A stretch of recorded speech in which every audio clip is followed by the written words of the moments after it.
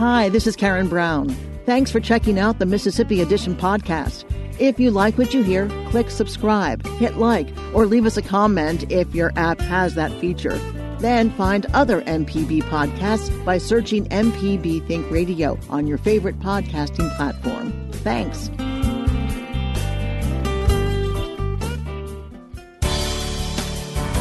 Good morning. It's 8:30 on Friday, October 4th. I'm Karen Brown, and this is Mississippi Edition on MPB Think Radio.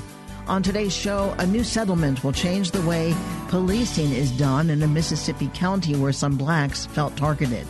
Then the candidates for Secretary of State go head-to-head in Hattiesburg. We'll hear from both of them. And a statewide burn ban is in effect. Just what does that mean, and how long could it last? That's all coming up.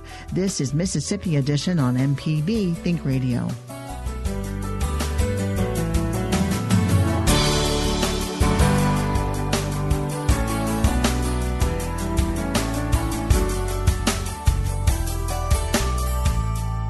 A federal judge has approved a settlement in a racial profiling lawsuit against the Madison County Sheriff's Department.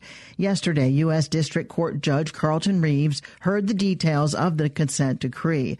The agreement includes training for officers, new rules for traffic checkpoints, and a community advisory board. Private attorneys and the American Civil Liberties Union represented 8 plaintiffs. Attorney Jonathan Youngwood. This settlement will take Madison County a long way, but it's going to be dependent on the people of Madison County and specifically the Sheriff's Department of Madison County to carry it out. And we believe they'll do that. We believe that they will act in good faith. The settlement is based on the assumption of good faith. Gaddafi Manning says he was relearning how to walk after a spinal cord injury when he was taken out of his home by deputies. He's one of the 8 plaintiffs in the case. He tells MPB's Desiree Frazier he was being pressured to give accounts of events he had not seen. Well, what happened to me should have not happened to me or anybody in my situation, condition, or anybody in general just because you want to get a conviction or get an arrest for something you have not done. And since that time and since that situation, I have learned a lot. And I just learned, and one of the main things that I learned was to always stand up what you believe is and what you believe is right. So you felt brutalized because sheriff's deputies wanted you to tell on someone or say that you saw them doing something that you didn't? Yes, exactly. I felt humiliated because I was outside and my boss was in handcuffs, and I had just learned how to walk. So I'm stumbling trying to get back up the stairs. My wife had to meet me out on the walkway with a cane while I'm in my bosses and my neighbors watching me. So I'm really humiliated in public, and everybody's seeing this just because of me not writing a statement for something that I really didn't witness. What condition do you have that has impacted you? The condition that I have a L1 spinal cord injury. Also, they took out my spleen. I was shot 5 times, and and during that time, it's embarrassing, but I was wearing a pamper, and I was just going through a whole lot of difficulties, and I was really just going through rehab, just learning how to be a man and stand up on my own 2 feet again. Did they take you to jail? No, I did not go to jail at that time because I haven't committed a crime. All of this time, these 2 years, how were you feeling before you knew there was going to be a conclusion that you would be pleased with? Since that time of the incident, I was really just being careful, being in fear, making sure I watching over my shoulder, making sure I wasn't being targeted in any way, and I was just paranoid the whole time. And were you really? Yes, I'm still paranoid right now. Even after the settlement, I still feel like, it's not over. I feel like, in football reference, I feel like it's like targeting finna happen on a fair play. Like when somebody target a person, a helmet to helmet, I feel like something like that's about to happen to me. But at the same time, my trust is in the Lord, and anything that will happen is His will. Are you satisfied with the agreement? Yes, I'm satisfied with the agreement as of right now. I am. Gaddafi Manning. Canton resident Lawrence Blackman is another plaintiff. He tells our Desiree Frazier the constant possibility of being stopped for no reason made him uneasy. Well, in general, I experienced the anxiety and just the general sense of unease that comes with living in a community that is over-policed, living in a predominantly African-American community where there is a sense of awareness that we are being policed because of the color of our skin. What was happening? Well, roadblocks coming into and going out of apartment complexes and neighborhoods, specifically roadblocks in front of apartment complexes that there are single entry, meaning one way in and one way out. And so in order to come into or leave from our homes, we would have to be subjected to these checkpoints. And what would they ask you? What were they looking for? Well, they would ask us for ID and to check to see if we had warrants. Sometimes even requiring us to step out of our vehicles so that they could search the car for drugs. These, of course, being unreasonable searches, not prompted by probable cause, as is required by the Constitution. Even on foot, being subjected to pat downs and other personal searches like that. Were people arrested? Oftentimes, people would be arrested. Yes. And they had to bond out, so it was at their expense? That was right. It was absolutely at their expense, at their family's expense, having to bond out and having to deal with whatever fallout came from being subjected to an unreasonable and unconstitutional search of their car and or person. So what happens now? Well, now we go forward with the hope that the Madison County Sheriff's Department will comply with the spirit of the agreement. We look forward to living in a community that is not under the thumb of the Madison County Sheriff's Department. We look forward to being able to move about our community freely without the anxiety and worry and, frankly, stress that comes along with living in a community where we all know at any point and at any time we could be subjected to the whims of a sheriff's department that if they didn't endorse, they certainly were willing to enforce unconstitutional, racially biased. So are you relieved? Do you feel? Certainly a sense of relief, certainly a sense of relief, yes. Lawrence Blackman with MPB's Desiree Frazier. Attorneys for the Madison County Sheriff's Department say the allegations of bias were never proven. They say they settled to save time and money. Coming up, the candidates for Secretary of State go head-to-head in Hattiesburg. We'll hear from both of them. This is Mississippi Edition on MPB Think Radio. This is Mississippi Edition on MPB Think Radio. I'm Karen Brown. The Republican and Democratic candidates vying to be Mississippi's next Secretary of State both appeared in a public forum at William Carey University in Hattiesburg. Former Hattiesburg Mayor Johnny Dupree and Republican State Senator Michael Watson held a discussion moderated by WLOX News Director Brad Kesey. Each candidate was asked to outline the biggest change they would make at the Secretary of State's office. Dupree began by grabbing his smartphone. You know, this thing right here. You ask a young person about voting, first thing they tell you is, why can't you do it on this?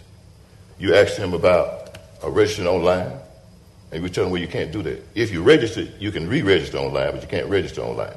That doesn't seem like what we ought to be doing. And so that's why it's important. If we want to increase voter participation, voter access, then we have to do those kinds of things.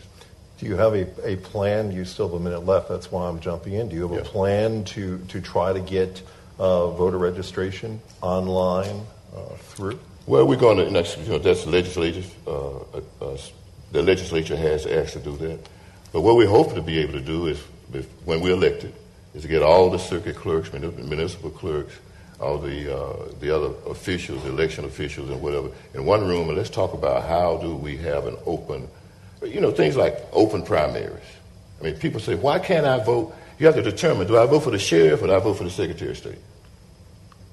People shouldn't have to make that decision. You should be able to go and vote so that your vote is counted for everybody who's running for office. You need to be able to do that. Why do we vote on Tuesday? Well, we vote on Tuesday because we were an agrarian society. And in that agrarian society, you only had one day because you had to harvest it, you had to plant it, you had church, you had all these other things. You had one day to go vote. Many cities and states now are voting on Saturday. We need to be able to do that because we don't have one job anymore. We have many jobs. Michael Watson says cybersecurity is an important issue to consider. He said he has concerns about Dupree's idea to move voter registration online. As for his biggest proposed change, Watson says he wants to take on driver's licensing. That's a job currently handled by the Department of Public Safety, and Watson says it isn't being handled correctly. The biggest change that I proposed, and it's one we mentioned just a few minutes ago, the DMV moving over to the Secretary of State's office, and you asked the question why you proposed that. Well, again, if you're going to run for public service, you should be willing to tackle big issues. And right now we see our public having just a John Brown heck of a time trying to get their license. I went to an office in somewhere in Mississippi, I won't say where, but I snuck in the back door and was talking to folks there, and I was asking them, look, what did they tell you? What's your wait time here? How long do you have to wait? The average was 4 to 6 hours. And so I would say, well, ma'am or sir, surely there's something hard that you're here doing. We're just trying to renew our license.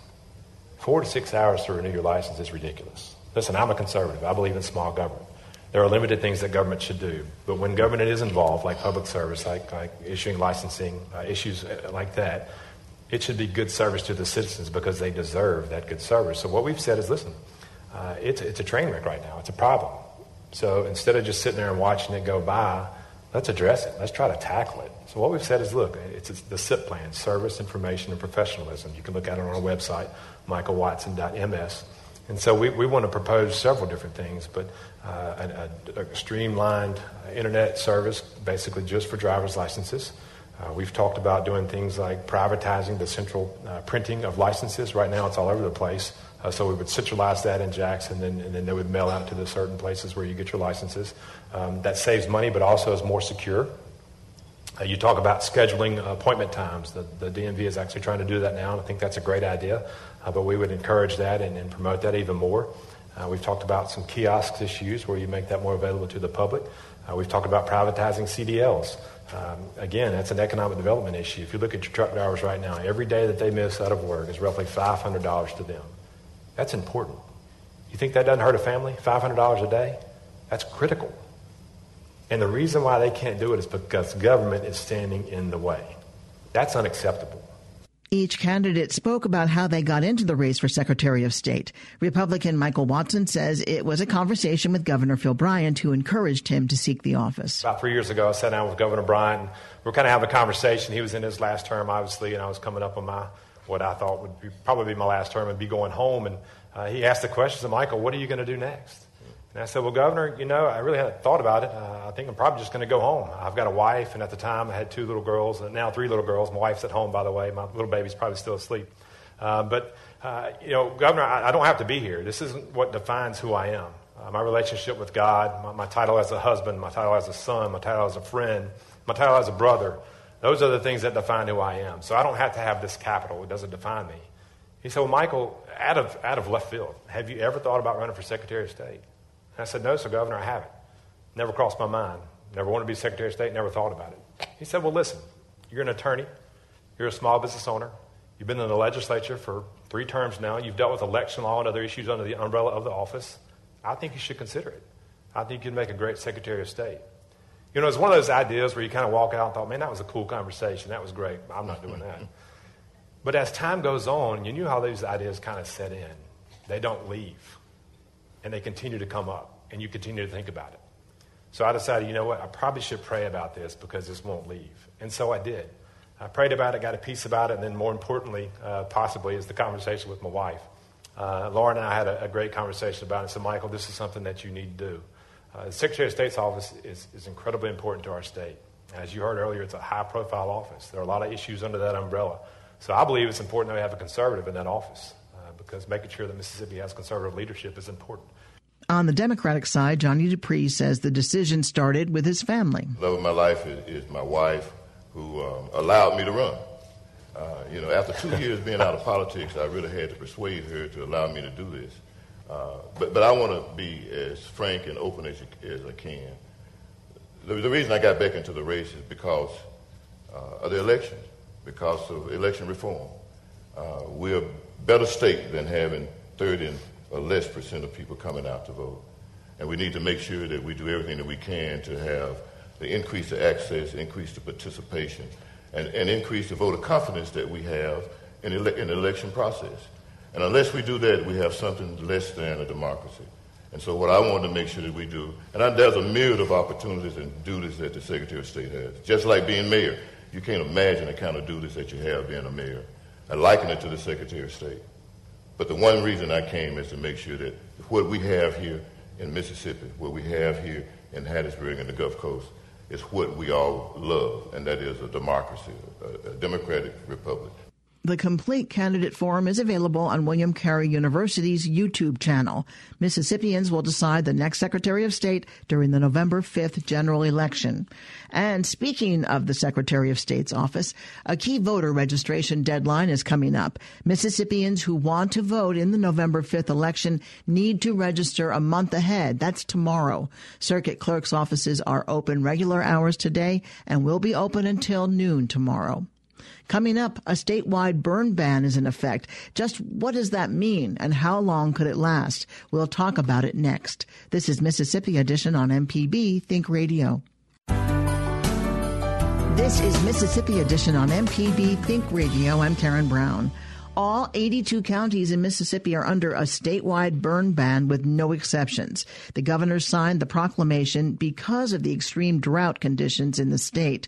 Jason Scott with the Mississippi Forestry Commission says during the month of September, commission firefighters responded to 239 fires that burned approximately 4,200 acres throughout Mississippi. He explains to MPB's Ezra Wall. We have not had a significant rainfall in 5 or 6 weeks.